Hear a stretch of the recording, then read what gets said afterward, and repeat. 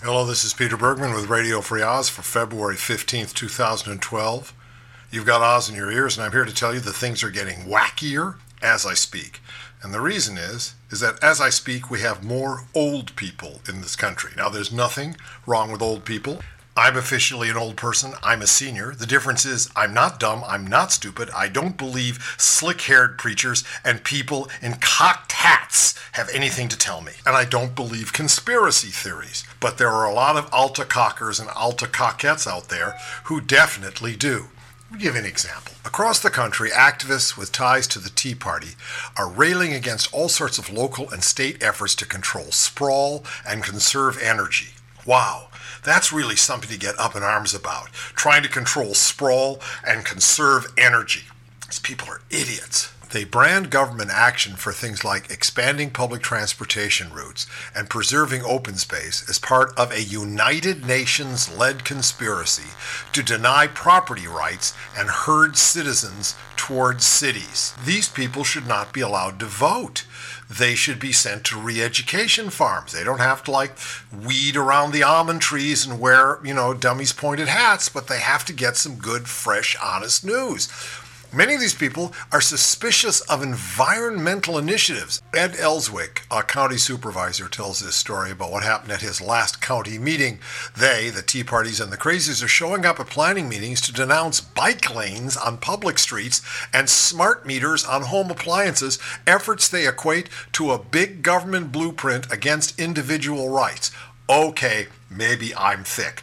I'm a really old line bicyclist, even though I don't do the bike lanes because I don't trust people who drive cars because they hate bicyclists. There is a great bike lane by the ocean that I quite adore. Tell me, please, where's the equal sign between bike lanes and a conspiracy by the government to take away my individual rights? Quote, they say, down the road, this data on smart machines, energy-saving machines, and somehow bike lanes will be used against you, warned one speaker at a recent Roanoke County, Virginia Board of Supervisors meeting, who turned out with dozens of people opposed to the county's paying $1,200 in dues to a nonprofit that consults on sustainability issues.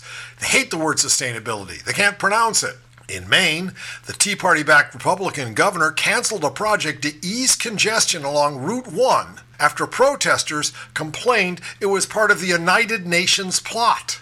Similar opposition helped doom a high-speed train line in Florida, and more than a dozen times, towns and counties, under new pressure, have cut off financing for a program that offers expertise on how to measure and cut carbon emissions. This goes on. These people continue to have a strong voice. We are doomed. The protests date back to 1992 when the United Nations passed a sweeping but non-binding 100-page resolution called Agenda 21 that was designed to encourage nations to use fewer resources and conserve open land by steering development to already dense areas. They have gained momentum in the past 2 years because of the emergence of the Tea Party movement, harnessing its suspicion about government power and belief that man-made global warming is a hoax. It's a United Nations hoax. These people are dumb. That's been our problem. We have not been educating people well for ever so long. You think it's bad now? It's been bad for a long time because there's no such thing as continuing education. Doctors and lawyers and various other professionals have to take courses to keep up. Why shouldn't citizens take courses to keep up? Because these people are truly retrograde. In January, the Republican Party, here they come, adopted its own resolution about what it called the destructive, insidious nature of Agenda 21.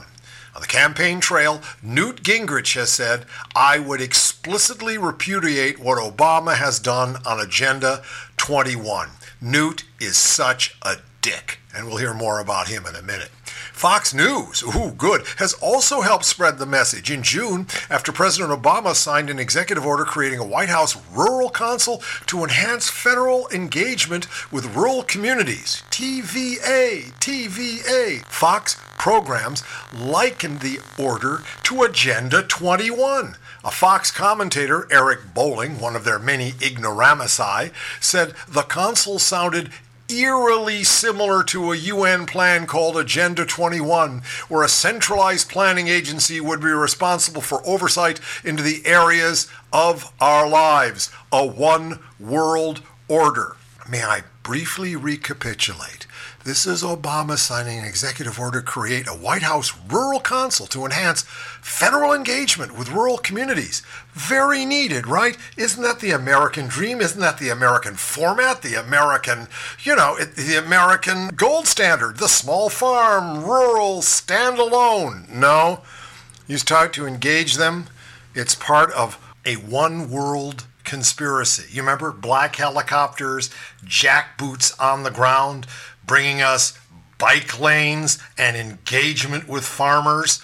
We in big trouble, because these people are going to be the center of our attention as this loony period of Republican primaries continues on, and these assholes are given serious attention.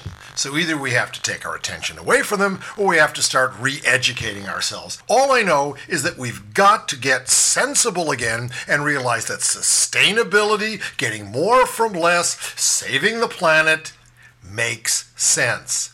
Duh. Thanks to Flexerol, that 60-year-old arthritic man can pump fake Kobe and float in for a slam dunk. Thanks to Semperstiff, that impotent silver-haired couple are skipping down the beach in post-coital ecstasy. Thanks to Plaque Attack, that African-American senior is off his cholesterol-free diet and back to the Sizzler. And thanks to Pinot Noir CL, that incontinent 70-something threw away her Depends and became a champion line dancer. Thanks to all of them. And thanks to us, you bought the pharmaceuticals.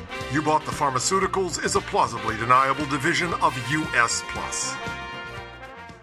Our guest today is the man who's known among the people in the know as the man that nobody knows. K Street, Hilton Head, Kennebunkport, Bilderberg, pissing on the redwoods at the Bohemian Club. He's been there and done that. He's more than a consultant, more than a mediator, more than a facilitator. He is a conduit for the people who move and shake this country. Let's welcome to Radio Free Oz, Mr. Bleach Lincoln. Well, thank you, Peter. This is my first media appearance in ever so long. I've turned down both Rush, Laura, Rachel, Bill, Keith, and Glenn, the whole yammering lot of them. Well, what made you decide to come on Oz, Bleach? I suppose it's because all you have to do is change your voice to make me appear. But even more importantly, it's because of the critical discussions I've been in the middle of lately. I need some feedback from the people on this one, so I'm going public. You told me before the show you've just returned from a meeting with some pretty high rollers in New York City. I can't mention any names, but the net worth in the room would clear the deficit.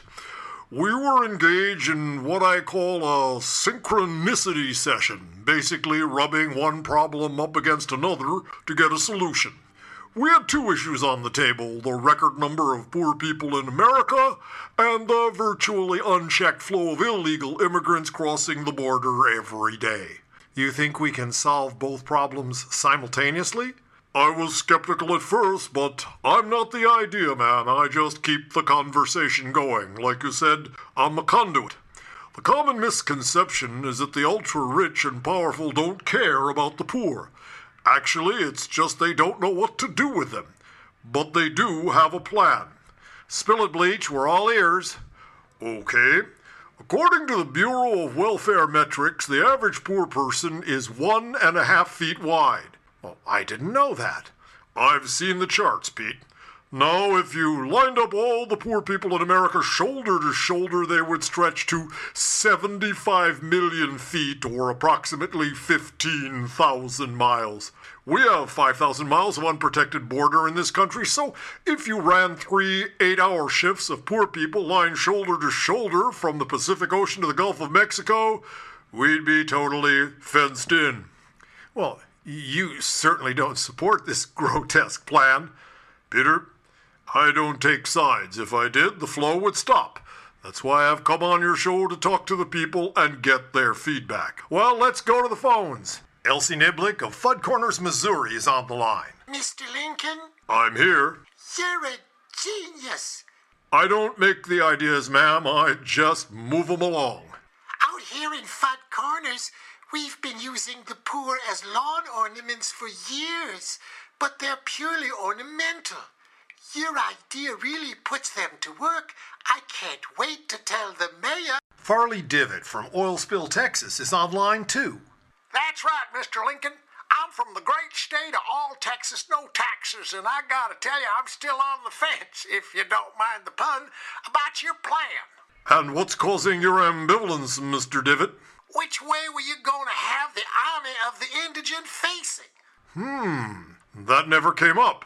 Well, if you have them facing south, then they're going to be tempted by all them senoritas and narco cowboys and all the other jumping beans they got down there.